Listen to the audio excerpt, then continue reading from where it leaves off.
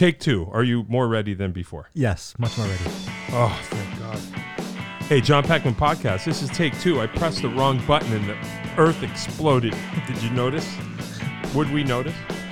John Peckman Podcast. Connecticut Valley School of Music and Dance. Beautiful downtown Portland, Connecticut. Come over the bridge, go one through set of lights and through and around and make a U-turn. And park in front of the music store that has the red neon sign. You can have your own podcast. Anybody can do it, even a moron like me. Like and subscribe. Tell your friends. Come on the show with me. We are here today with Mr. Atticus Kelly, live and in person. Live and in person. There he is. Here I am. You are here for a limited time. That's true. That is true. Yeah, for the week. Yeah, for the week. Yeah, the week. Yes. I know you as a keyboard player, but I think that you're probably more than that. Oh, geez. But that's how our thing kind of started. I see. You know Yeah. what I mean? Yeah. Yeah. Well, you were there. You remember. I do remember. Yeah. So tell us where you grew up. Did you grow up? I've never grown up. Where did you grow older than you were? Good question. New Britain, just down 9. Hey. Yeah, hard hit New Britain. Berlin. Terrible. For now, yeah. Hey, that's cool. Yeah, I agree. How did it all begin? How did it all begin? Yeah. Ooh, that's a big question. In what sense? Well, you, as a life form in New Britain, interest in music started when and why and Sure. My folks were both musicians. My father plays the bass, played in various bands, always played guitar. My mom's a professional singer and has been for, I don't know how long ago the 80s was at this point, like 50 years. Is that 50 years? Yeah, that's when I graduated high school. It was 50 years ago. That feels like it could be, I don't know. It changes every year, you know? It changes by the year. That's right. Yeah, that was. Do I know your mom? Yeah, me. Oh, I graduated in 1985. She graduated in like 72. Okay. Yeah, that's okay. Yeah, different whole cohort. Yeah. Okay, never mind.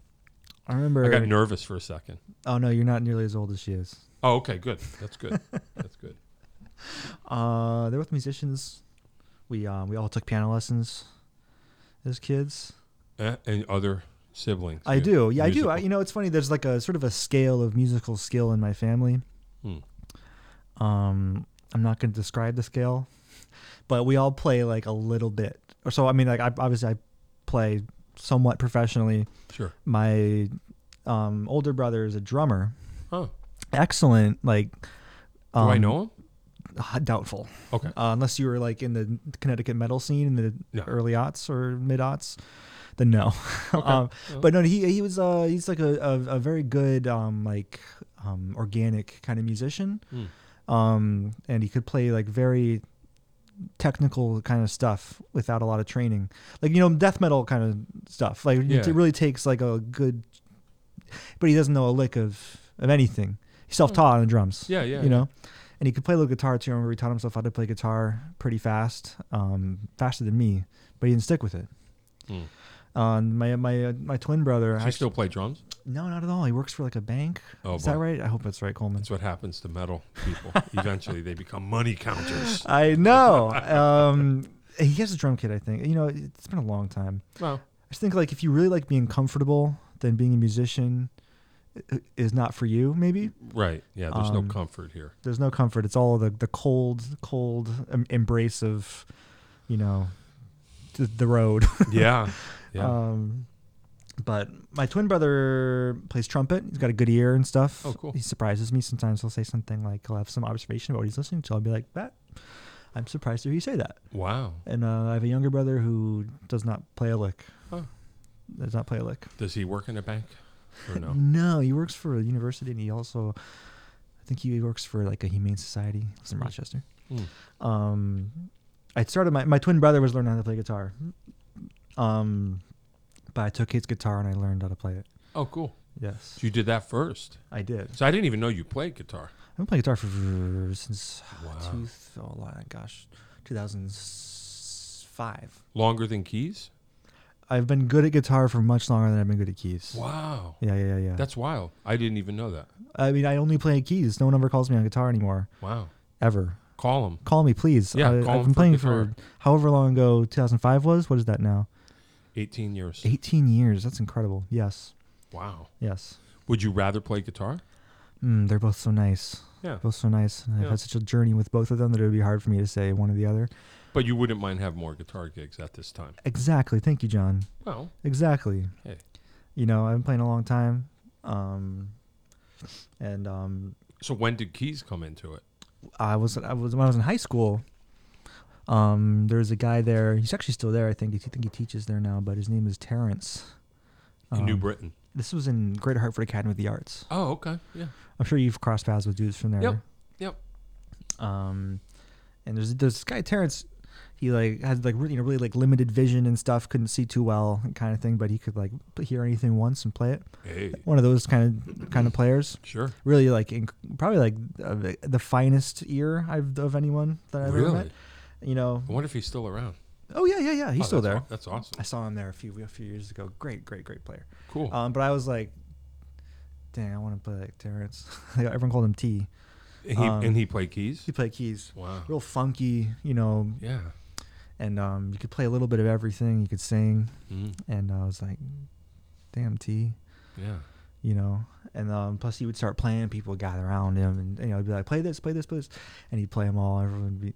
And, of course, you know, as musicians, I don't know if you're like this, but I was like, I want that.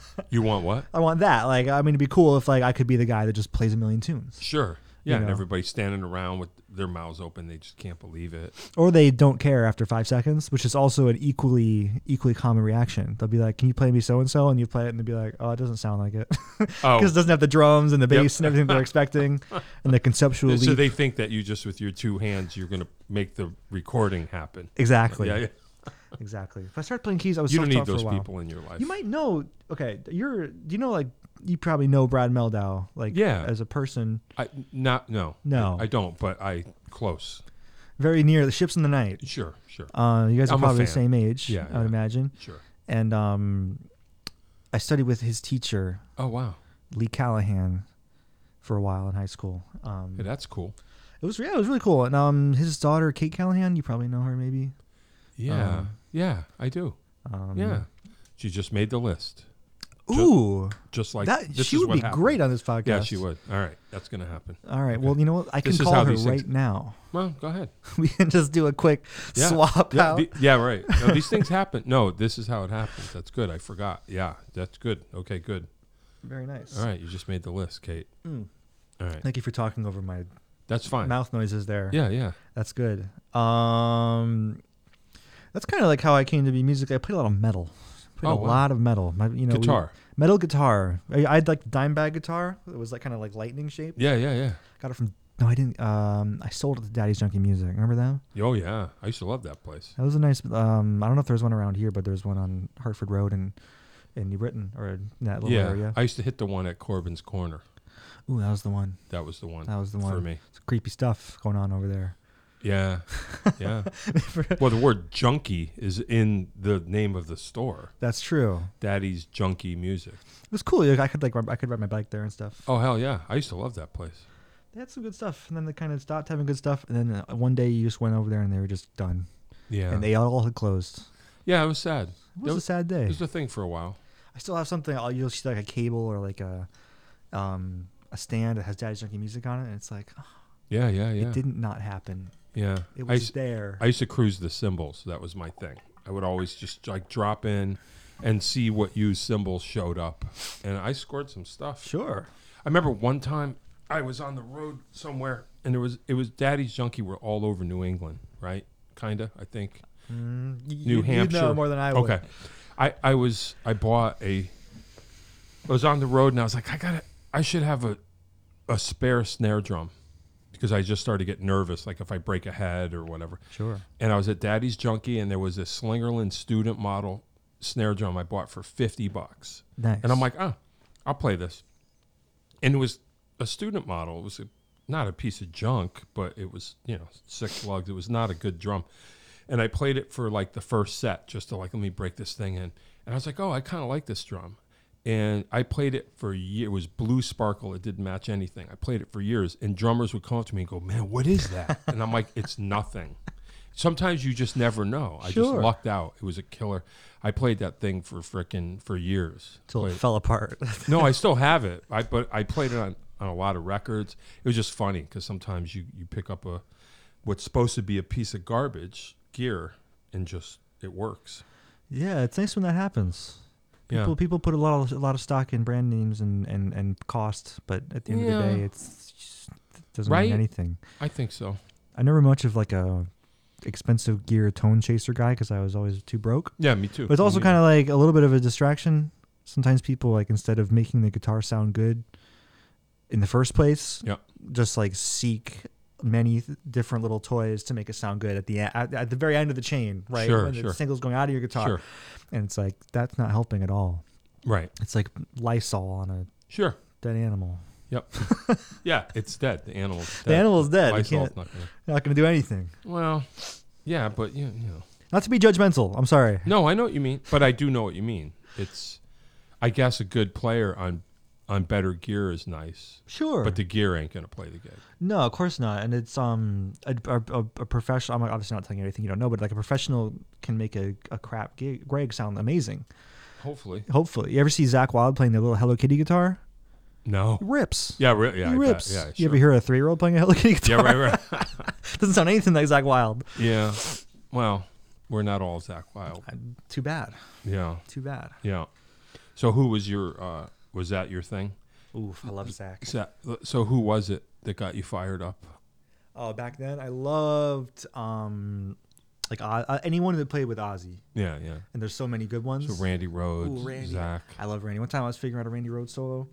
I think it was like Crazy Train or something. Yeah. And my dad was like, "How's it going?" I was like, "Good. It's just pentatonic scales."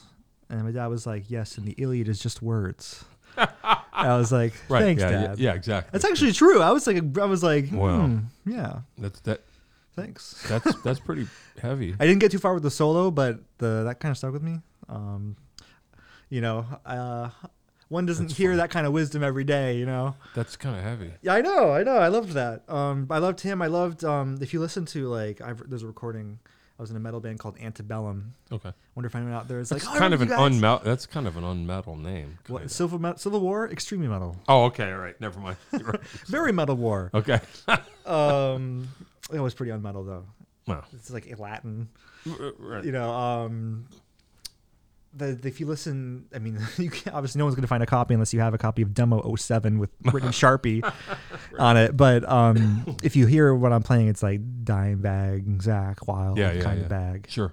Which is what I really liked. Why not?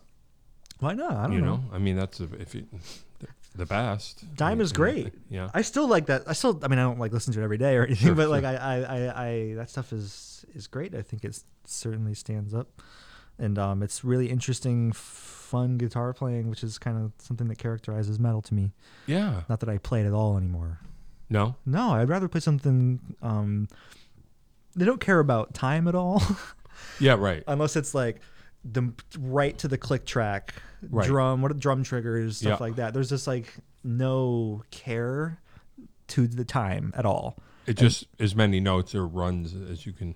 Sure, and even as like evenly as possible. That's like the aesthetic, and that to me is like listen to like Bill Ward on something. Yeah, he's swinging his butt off. Yeah, oh yeah. And it's like beautiful, funky playing. Right. With like kooky vocals over it. Well, they're old enough.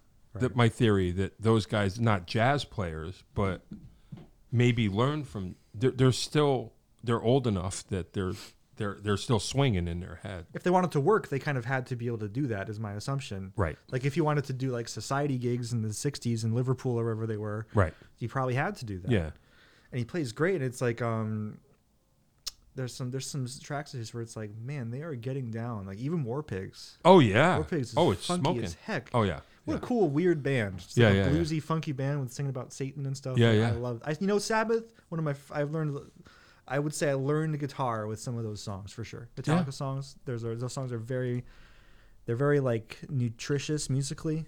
Like if you learn them on the guitar, you're getting chords, you're getting single notes. That's great. You're playing fast, you're playing. Yeah.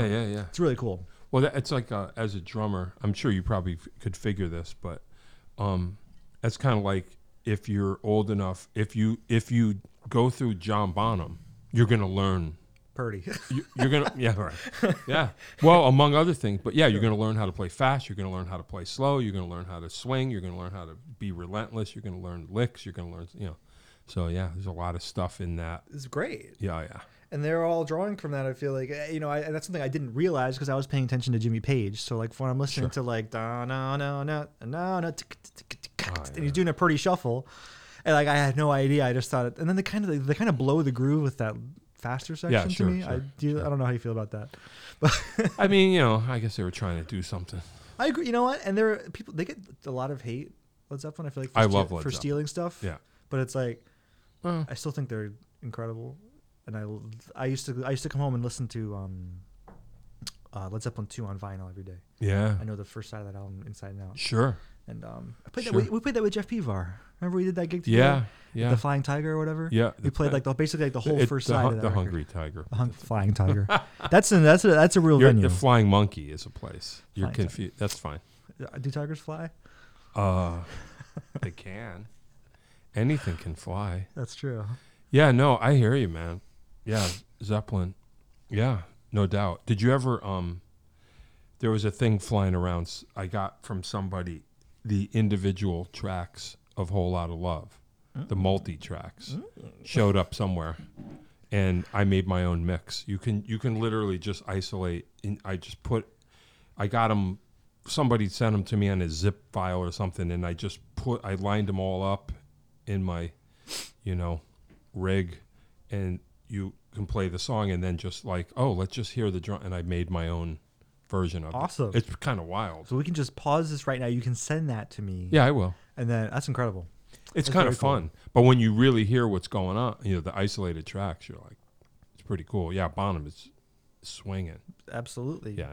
John Paul Jones. Oh, yeah. Because all those guys, I feel like were coming from like James Jamerson. Yeah.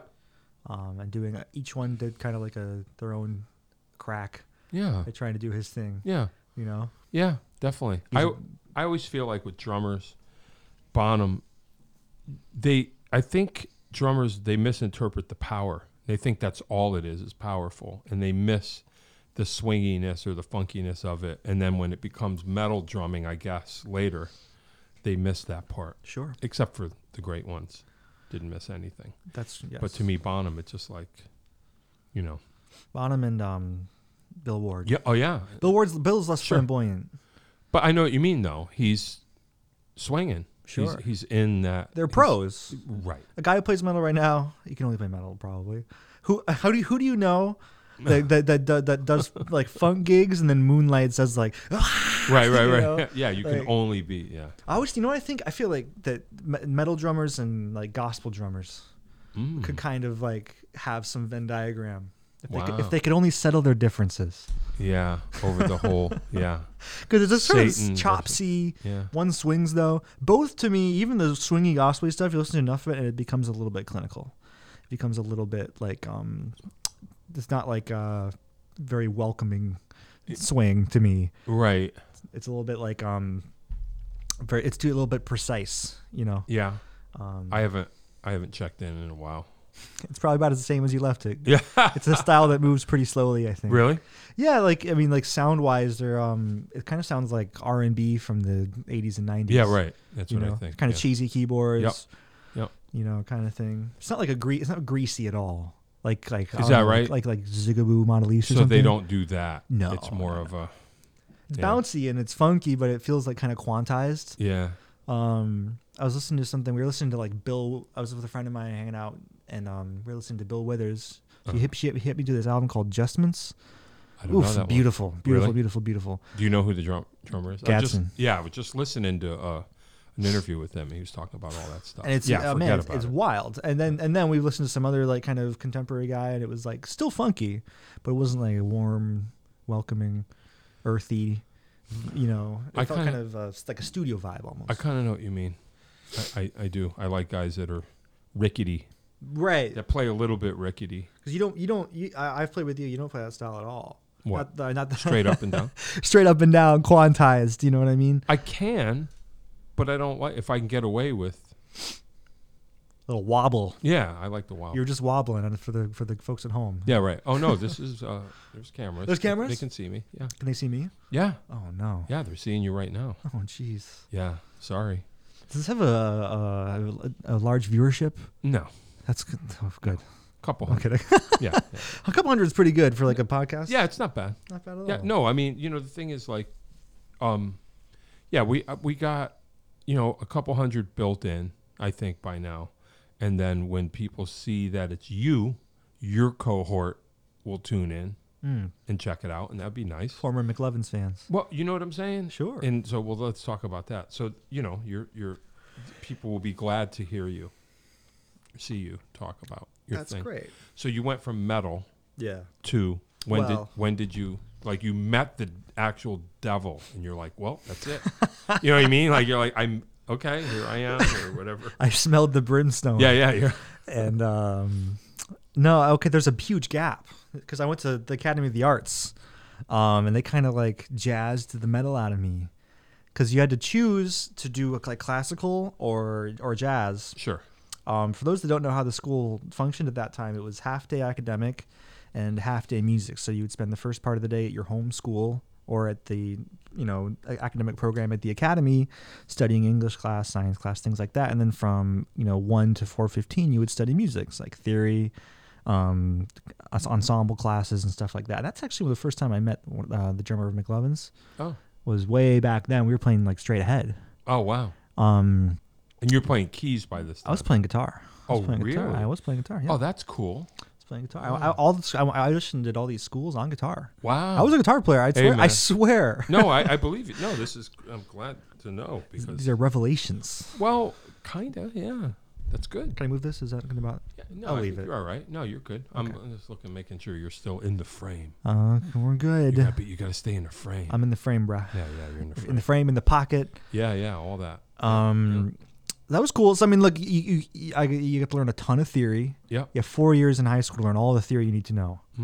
Right. You have 4 years of like playing with an ensemble 4 times a week. Really can't beat it for that age group, Right. And with great great teachers. So some not so great. Really? Mostly very good education. You get to. I went to the Hart School. I didn't finish my degree, but you go there and you're learning in theory class like something you learned in like sophomore year of high school. Oh. You know what I mean? Wow. And it's like chord scales. Huh. You're like, yo, you don't say. Yes, exactly. Huh. Exactly. Bummer. So after that, I ran into I was in college and I ran into 2 of the guys from McLovins. Someone had left, and then I joined. Where did you go? Went to the Hart School. Oh, you just said that. Okay. Try to keep up. Yeah, I'm trying. I'm still like, wait, he plays guitar. Like I'm still there. We're getting there. Okay, all right. So you meet tell me who the McLovins are. Were definitely a hard word. There's there. a McLovins poster. Did you see it? Really? Yes. If it doesn't have me in it, I'm not interested. Well, I don't know what your tenure was, but you'll see I'll show you. My tenure was 6 years or so. So you'll tell me years? when you see the poster on the way out. You can tell me whether you were involved with that. Fine. Okay. Fine. So who were they? Jason. Who? A guy named Jason. Okay, cool. A guy named Justin. Nice. A guy named Jake. Okay. 3 J names. 3 J's. Yeah. 2 in the band from the very start. Why didn't you just call the band 3 J's? It's because that's a terrible band. 3 J's and an A. 3 J's and an A. Yeah. Yeah. So I was actually playing guitar, but I was not nearly. I couldn't play with a backbeat at all. Really? Because I had been playing too much straight ahead. Too much straight ahead. Wow. So I couldn't play like with a good like rock backbeat. I sounded so terrible. Really? With that kind of sound, and like you're too constricted. You want to play free. You're like, I don't want. No, I mean now I see the value. I mean, of course, I saw the value shortly when I realized I had to learn how to do it. But now I can play with a drummer quite well. After doing it for 6 years on touring, like I can play well with a drummer, like not like do fills and stuff with them, and it like sounds like we're doing the same thing. Sure.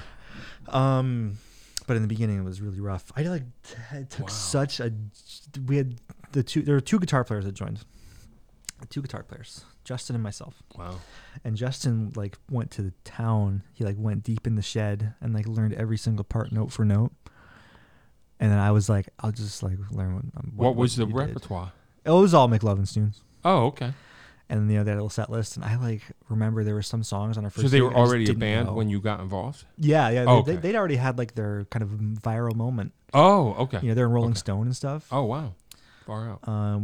You know, and he learned all the tunes, and I just kind of was. Just How'd you get that gig? They just were like, I got a call, and they were like, "Do you want to join?"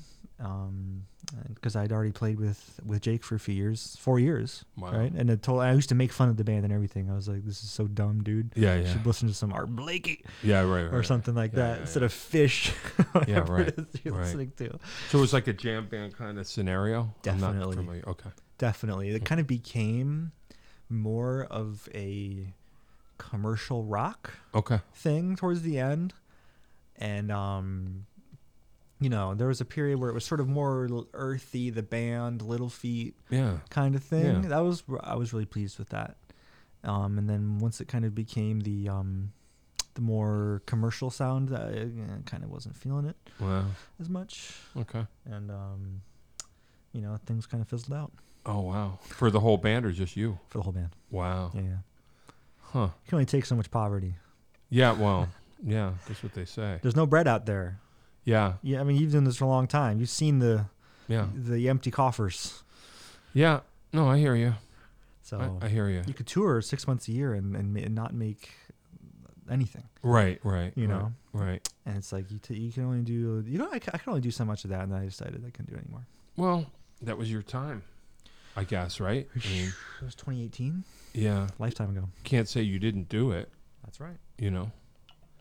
Now, I know that I'm not keeping up, but you weren't the guitar player in McLovin, were you? No, there was another guy. Like, when Jeff. do you play keys? I'm still waiting. Well, Like, because now I'm thinking maybe you're not who I think you are. I could Maybe be you're someone not completely that- different. Yeah, you're not that guy. I'm like, damn. okay. Well, I was playing guitar, and I don't know that I was contributing much Uh-huh. because the other guy was just like so much more prepared and such like a better rock guy than me. Yeah. Because I just had put rock away for years while I was studying, you know, Sure. jazz music. And he just had just all of that better, had the tone dialed in. I didn't have any pedals or anything, you know, and not that you need pedals to have a good tone or anything, but he just was so much more prepared than I was. Sure. And I remember we opened for Max Creek. It was like maybe our 6th show. It was Okay. at Toad's Place. Sure. Cool gig. Yeah. I love Max Creek. Yeah. And I remember just hearing Mercier, just like the texture that brought to the band, and I was like, this is what's Oh. missing. Hey. This is what's missing. And I told them all that, and they're like, you're just like excited about it. And I was like, no. And I literally switched instruments in the band.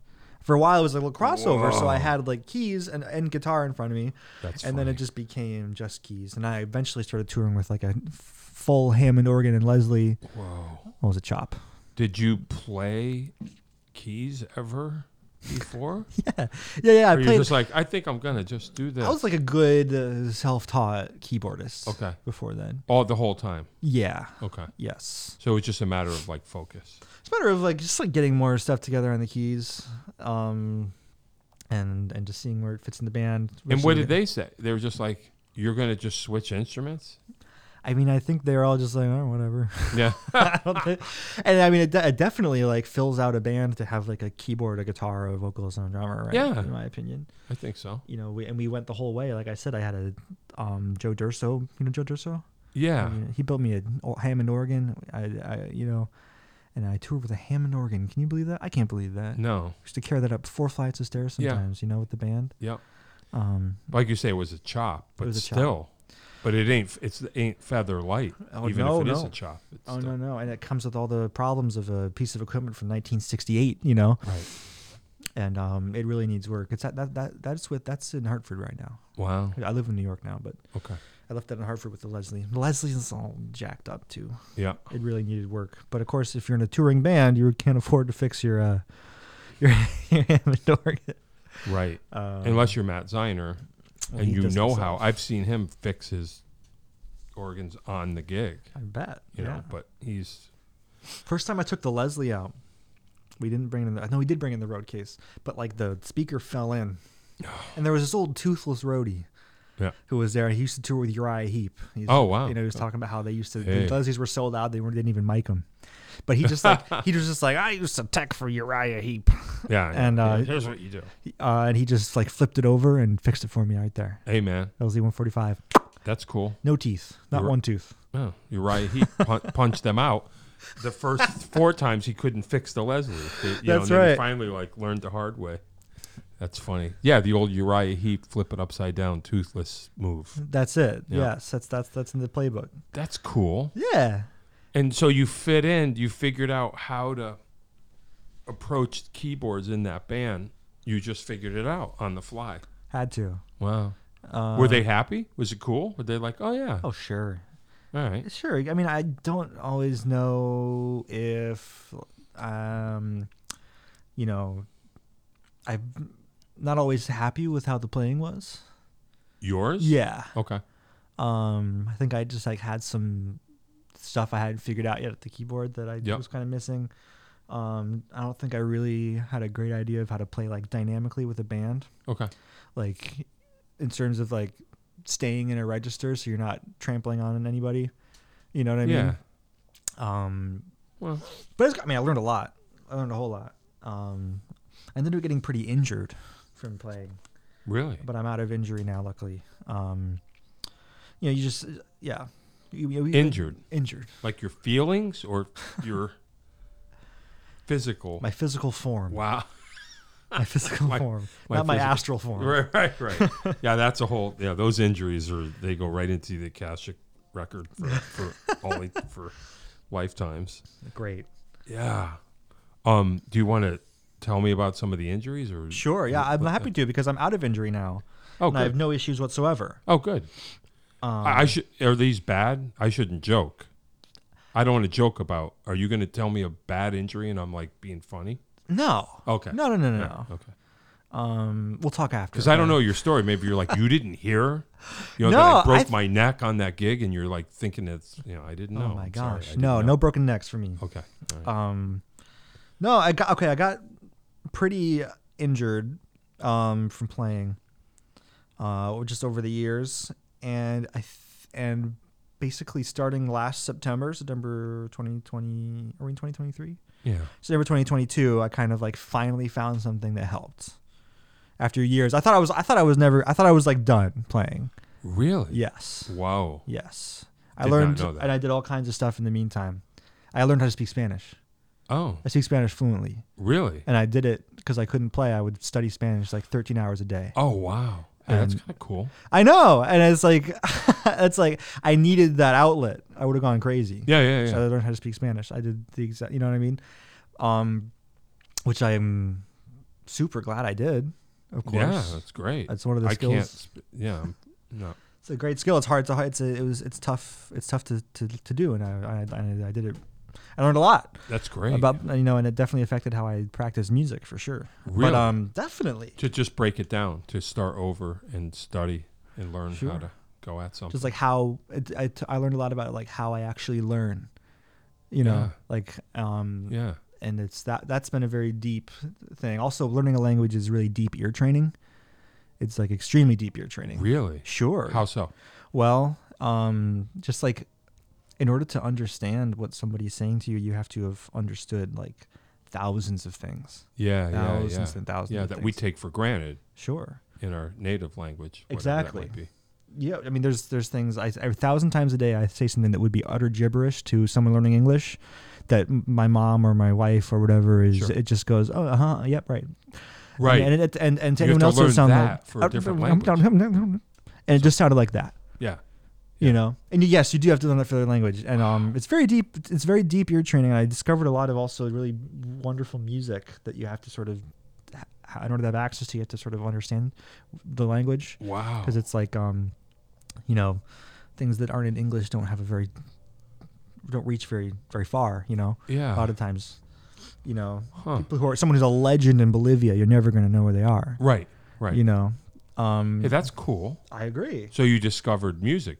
Other music too. Absolutely. The whole journey. Absolutely. There's these guys that are like iconic in Argentina, and the music is beautiful, and it's like sophisticated. The lyrics are good. Yeah. And it's fascinating stuff, and no one knows who they are. I bet. No one knows who they are. It's super. Well, turn sad. me on. I will right now. I'm into it. The work of Louis Spinetta. Okay. They say Spinetta. I will. They I'll can't get say into it. it, What's right? it like? So I'm not going to play anything, but I'm going to just look at something he's done. He's like what do you call this style? Some of it is definitely like really eclectic rock. These guys loved the Beatles. Okay. You know, That's cool. He's a guy, and the songs are always really interesting harmonically, even if it's like a pop song of his. He has an album called Artaud. Okay. It's a French poet, Artaud, and that's like by a band called Pescado Rabioso, which is rabid fish. Oh, wow. But it's like a very eclectic kind of blues folk kind of thing. Oh, wow. Super super deep. And then he also has some stuff that's really like fusion. Yeah, yeah. That I really enjoy. What does he play? He plays guitar, and he's a songwriter. He's a really neat voice. I'll check that out. There's another guy named Charlie Garcia. It's a little more dad rock of that part of the world, Yeah. but his deeper catalog has like what I would say prog fusion, things of that sort. And he's like he's a funny guy. He's got like a bicolor mustache, so it's half of it's white. He's like extremely, extremely famous there. And we've never heard like of you him. could just be making this all up. I could be making all this up. Yeah. There's a video. He went viral in a video because there was a clip of him from the 80s playing what sounded kind of a Wolfpack-y thing. Yeah. And that's actually the first way I heard of him. I saw that and looked in the comments, and people were like, this is Charlie Garcia. And what I also didn't realize is there were these gibberish comments, and it was people from Argentina translating Charlie Garcia lyrics into English. Right. Just to be kind of cryptic. You know? Right. And, yeah. This has nothing to do with being injured at all, but I No, did no, discover this in No, the space of, Sure. trying to not be miserable all the time. You know? Right. Good luck with that. Thank you. Well, what's the secret? Stay busy. Yeah. And does that always help? No. But yeah. definitely I discovered that language learning is something that I have a talent for. Hey. And that I'm definitely going to continue doing. Hey, that's cool. I agree. I never would have known that. What language is next? Or just I mean, I've been checking out Latin pretty heavily since like November. Wow. To what end? Don't know. Right. No, I mean it's just like sort of like as a musician, you know what it's like to go back and listen to something and be like, oh, this is where all that came from. Yeah, sure. Latin, bro. Yeah, I can dig that. I can imagine. And I'm trying to check out some French because you can get good materials for languages like that in French. Like the stuff that's in English isn't that great. But the majority, I'm not going to talk too much about this because it's very sure. But it's like it's just kind of boring. But it's like there's a lot of materials in Latin that are monolingual, so you learn the Latin in Latin. Okay. Something that I find fascinating. Say that again. Well, a lot of these materials for learning Latin are in Latin. Okay. So it starts in a very, very simple way and builds and builds and builds in complexity, basically remaining comprehensible the entire time. So in other words, no translation. That's right. Okay. That's right. Wow. And that's, it's interesting. That's to me, that way of learning is, you're right in it, right? There's so much learning that we see as teachers, you and I, where it kind of keeps the student actually away from the thing, in my opinion. Like maybe like a book, like a textbook that you might learn in Spanish class that you might have, right? That's going to keep you pretty separated from the language. But like students will do things, they'll prepare to do something instead of doing the thing. Right, sure. You know what I mean? Sure. And that's kind of more what I mean. So like to me, engaging with the language in the language is like you're already right there. Yeah, You've not prepared for anything. You are now in it. Yeah. Yeah, that makes sense. See if this makes sense to you. This is just because we're talking about it. Nobody would. This is a conversation I would never have with anybody. But I can't speak Spanish or read Spanish or anything. And I'm not educated beyond high school, barely. And occasionally I'll just try to read classics. I'll just go, well, let me see what people are talking about.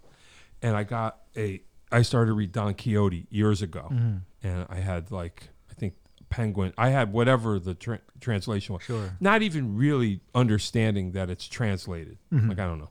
Reading it, hilarious. I'm like, there's so much humor. This is the origin of so much humor, and I loved it, and I read it. a couple of times, and I got Cliff Notes just to make sure. I'm like, this is great. I think I had like a Penguin Classic, whatever, and lost it, and then said, okay, I'm ready to read again. I'll buy, and I bought a different translation, and I didn't even realize that this was even. I just didn't think about it, and I'm like, this isn't the same, and it wasn't as funny. It was really interesting, and I was like, and then I figured out what copy that I used to have. I bought it again, and I'm like, this is the one. God only knows, just whoever. Sure. And then I started thinking like you. I was like, I guess this is why people want to read it in the original, but you would have to understand the full context. So I don't know what you're saying, but I can imagine, because I still think that whatever that original translation was hilarious, and the other ones were funny, but not as funny somehow.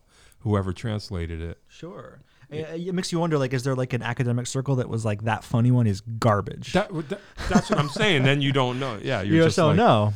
You just don't know. Possibly. And of course, like reading like something like, I don't know, like Cicero, totally unadulterated. Right. Get a migraine. Yeah. If you don't know every single Roman general and philosopher that he's referencing, that he kind of assumes you'll know because it was written for upper crust Romans. Right. Of which we aren't. Right. You would have to understand the whole thing. Yeah. I would never get anywhere near that, but that was the first. I guess my point is that was the first time that I, in my ignorance, was even aware that there was a translation. I just thought it's a book. It's in English. I'm just reading it. Sure. And then later you're like, oh, wait a minute, translated. That means, and then you realize that, I guess, like you say, languages, it doesn't directly correlate. Like this word means this in English means this in Spanish. It's like, sure, there's room for that interpretation. Certain words don't mean the same thing in Spanish as they do in the country 25 miles away. You know right. what I mean? How about that? That doesn't really happen to us as much, luckily. The word difference between pop and soda isn't really like a... Right. No one gets into a fist fight over it, Right. I would hope. No. Yeah, it's not like, what? What is that you're talking about? Yeah. Exactly. What did you say about my mom? Yeah, exactly. Kind of thing. Yeah, crazy. All right. So, I was injured because kind of. Where we were. So anyway, but hands. Just from everything. Yeah. Everything. I tried to start a YouTube channel, and my hands got hurt from the editing. Tried to do dishes.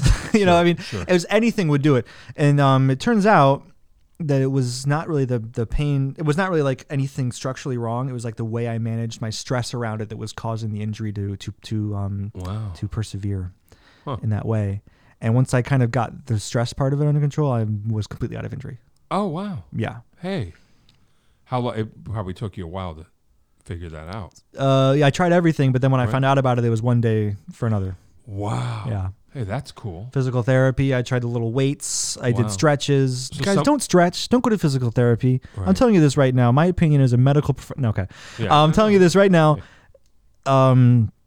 I think that we're probably usually more like afraid or stressed than actually hurt. Wow. And that certainly was the case with me. Like once I figured out that it was probably, like, for instance, there's the program that I opted for kind of had me just like examining these beliefs and like really testing them for integrity. So here's one way to do it. Okay. If you have a structural injury, it will hurt all the time. If your leg is broken in half, there is not a point where you will not be in agony. Okay. It doesn't, like when you're using the computer, it doesn't hurt. No, it hurts all the time. Sure. Right? So how come if there's something structurally wrong with my arms, how come it only triggers at certain points when I'm stressed out? Huh. So once I kind of learned to interface with like that stress and that anxiety and the cycle of like pain that would come with it, totally went away. Literally one day for another. So it's not even a mechanical injury? Not at all. Wow. Not at all. It was like maybe it once was, and then the synapses in my mind fired so many times, and there's a cycle of like, oh, that's scary. More stress. Make this pain. Exactly. Wow. And if I were a runner, it would have been in my legs, right? If I were a professional typist, it would have been in my fingers, right? Anything that's gonna stop your.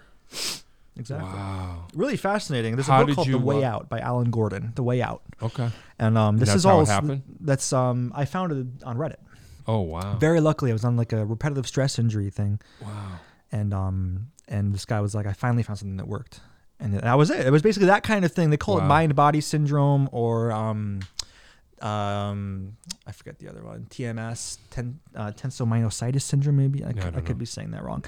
And this has been around in some form or another since like maybe the late 70s. I can't remember. I've had friends that have back injuries, and there was a book. There was a guy, John Sarno, I think probably. That's it. Yeah. And he's a little bit. I didn't like his books as much. He's a little bit more like he definitely has a bone to pick with the medical industry. The book that I mentioned before, Alan Gordon, The Way Out. That book is like there's like studies and stuff that. Yeah. People go into the program with him with like debilitating pain, and they leave with like an 80-90% reduction. Yeah, right. I just mean that idea that it's. I don't know what the word is. I don't want to say psychosomatic. I don't know what I'm talking about. That's a fine word. Right? But that sort of thing rather than it is maybe not actually a mechanical injury. All pain is real, right? Yeah. Because people will say like, are you saying my pain isn't real? It's like, well, no. All pain comes from the brain. Sure. The brain isn't, the pain doesn't come from the knee. Sure. You know what I mean? So like if it's something with like how your brain is processing your stress and making it manifest in familiar places. So if you're a musician, sure. It's spots where you're going to have pain and tension are in your wrists and your arms. Sure. Because obviously it's very stressful to tell yourself, I will never be able to do this again. That's like the worst thing you can tell yourself. Right. And then and then it gets even worse. But you learn Spanish. You know what I mean? Like, yeah. Do you want to unlearn it? Because No. it was a waste. You're like, what happens if you read this book first? I don't think I would have been ready. Your life first would of all, have been crazy. Different. I agree, but I wouldn't have been ready. I wouldn't have accepted that. I don't think. Hey, that's cool. And you learned Spanish. I learned Spanish along the way, and I discovered that. I mean, that's to me is equal in passion for me as music. I would say. Wow, definitely. Hey, that's cool. I agree. Wow, and it's a whole new thing. It's deepened my relationship with music, and I've learned a lot about learning. Yeah, right. Because you really like. Obviously, we absorb our first one. Like that. Yeah. But the second one, just really getting it to a high level as an adult, it's like you learn so much about I was just going to say that. Yeah. You learn so much about that. I very, very minor. I'm not that talented, but when lockdown, we're just like, okay, we're not going to go anywhere for a while. I decided that I was going to take up the mountain dulcimer because I'm not much of a guitar player. It's like a 3-string instrument. Yeah. And then I didn't, but I was like, oh man, if we're going to be locked up for 2 years, I'm going to shred on this thing.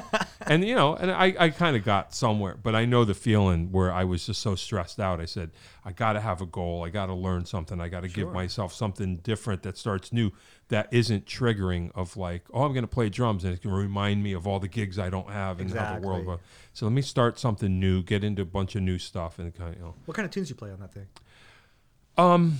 Easy ones, the repertoire that you learn, it's Appalachian, so it's old, Amazing Grace, like old spirituals, and then you can kind of play old timey. You can kind of get in the mandolin lane, kind of play chords. But I like, I don't know what you want to call it. But how's the ergonomics of it? You get it's weird. It's on your lap, and you play it like this. Sure. And strum in and out, but I'm left-handed, so I'm playing it upside down, which is kind of bizarre.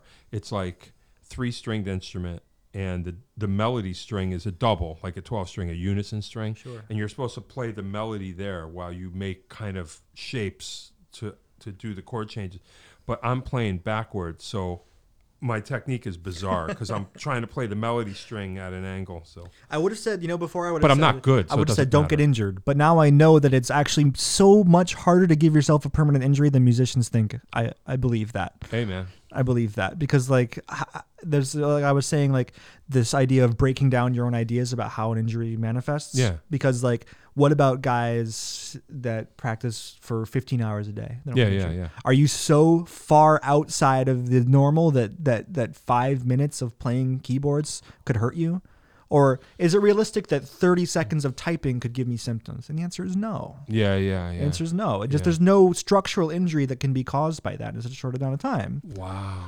And it's like once you kind of teach yourself that and not get stressed out, it goes away. Wow. Yeah. Far out. I agree. All right. Well, hey, I don't want to run out of time. We're getting close. I don't feel like we talked enough about this is all much more interesting and then you did this and then you did that. So I'm glad. Is there any? Do you want to just fill in, or do you just want to leave it as is? Feels good. I mean, like I was kind of hoping to come on here today and talk about injury prevention. Good. Because now every time that I see somebody with a wristband on, I used to sleep with the wristbands. Yeah, you just grab their I arm rip it and off. rip that thing right off. Well, I tell them, hey, you got something to write on, and write this down. Yeah. Because I mean, if it can help, I mean, this is to me, it's kind of the vanguard of pain management, and also like anything in life that helps you manage stress better. Like, how could that be bad? Sure. You know, it helps everything. Because, you know, something else I learned is like never do negative self-talk ever. Really? Yes, because it's just like there's no reason. It comes from conditioning. It comes from all this stuff and that we just there's never been a benefit to it. And it's like I would be like, oh, I'll never play again. I'll never do this or that. I'll always be worse than so and so a virtuoso musician. Yeah. I practice better now. I'll tell you why. I don't waste time. Wow. You know. Hey. Wow. It all made a big difference. So it was a big mountain to go over. That's crazy. It's like 10 years of like of injury. Wow. Yeah. I'm playing better than ever. Wow. With like half. I don't want to be like, you know, foo-foo or whatever, but you're like, good thing. Good, yeah. That you got injured in a way. I know, when you're you right. think of like how different the path was because of that. If you never got injured.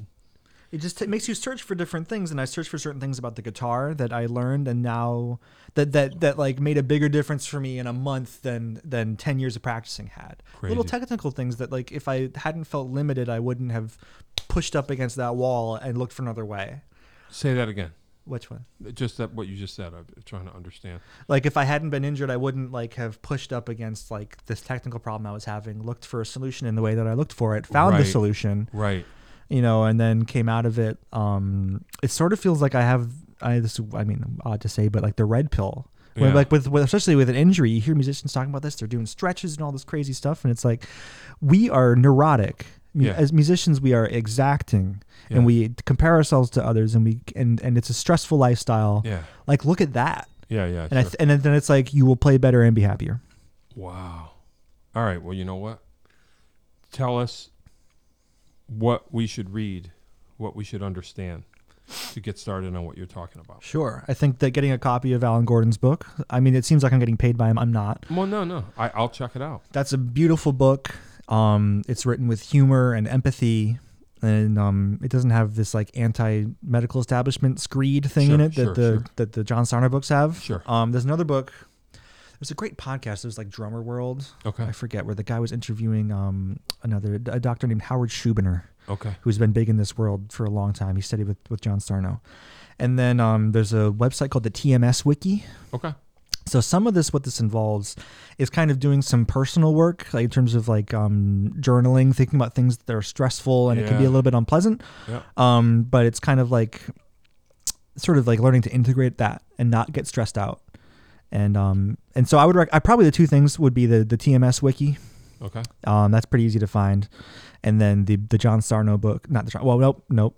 Other guy, Alan Gordon, The Way Out. Okay. That's a fantastic Alan book. Gordon, The Way Out. And that's deep. And then also some Spinetta, Charlie Garcia, you know, different Latin American rock artists. Yeah. No, we'll get on it. I'll get on it. Okay. Real quick wrap-up questions. Well, right. What are you doing now? Quickly. You moved to New York. You're no longer here. I joined a wedding band. Oh, okay. Good. Yeah, it's good. I mean, man. you know this guy, his name's Gintis, New York guy. He's like your age. So he's old, is what you're saying. I know you're not old. No. I'm doing that. I'm in Connecticut teaching at a jam camp. I work with kids Oh. all day long. Yeah. Over the Downright area. A lot of fun. Yeah. Really enjoyable age group. Yeah. It's a lot of work, but I really like it. Yeah. That's kind of what's up. I'm studying, and I'm just keeping studying. Studying is something I really enjoy, and it's cool. Nothing wrong with that. Gotta keep learning. Indeed. Desert Island albums, a few. Okay. I'm ready. I'm gonna say there's an album by a group called Almendra. Okay. It's actually another project of Louis Spinetta. Okay. That's a beautiful record, and it's got some really just inventive rock. Kind of just shows you they really cared a lot. There's a song at the end called Laura Va, which means Laura goes, and it's kind of like It's just like a beautiful string arrangement. There's like a bandolion in it. Gorgeous. I don't know who did it, but the arrangement, but it's amazing. All right. I would say that. Oh, you put me on the spot. Well, let's see. There's an album by Knower called Life. Okay. That I've just worn out. And there's an album by a guy named Dan Gellert called Waiting on the Break of Day. Love it. Never heard of any of them. That's okay. He's like a funky banjo fiddle player. I love him. Anyway, that's probably love it. No, I'm down. That sounds great. I like when I don't know anything. No, because it's just okay. It's a good place to be. I think. Oh, definitely. It's underrated. I'm ready. I'm totally into it. Desert Island food. Pizza. Yeah. Okay. That's easy enough. Can you tell me one show that you saw that you attended that changed your trajectory? Ooh, sure. When I was in high school, I was really into Indian music, and I went to this concert at CCSU. It was like 13 hours long. Oh, wow. These great players. Wow. Really like heavy like sitar, sarod, Indian vocal stuff. It's pretty crazy. I was there all day and all night. Wow. I was probably like 14. But I met a lady that was going to be teaching. That was a sitar teacher. Yeah. She kind of like happened upon us, and I ended up like staying in her house and like learning the sitar. Hey. Listening to her, and her son was a tabla player. Wow. He was bad. Yeah. He was bad. Yeah. Bad meaning good. Oh yeah. Okay. She would play the sitar, and like her two dogs would just be like in ecstasy. Really? She was crazy. She wasn't crazy, but she would like, when we got there, me and my mom, this lady was just like praying like 5 hours, and we had to like get her. We had to be like, hey, like we're hungry. Right. And she's just been praying like at this shrine for like 5 hours in her house. Really deep lady, and she would say like, oh, I can control the weather with my music and stuff, you know. Wow. And had some pretty wild experiences just like seeing her do her thing. And so I would say that's probably a show that had a large effect. That's cool. Yeah, that'll do it, right? I guess those are my questions. Pretty much. Yeah, right? Right. All right. So, thanks for coming. Thanks for having me. Yeah, no, I like I say, you're my problem is I don't write down my list. I did write down a list. I do have a list somewhere, and you were on it at some point. And then I kind of forget because I get overwhelmed or busy and I forget.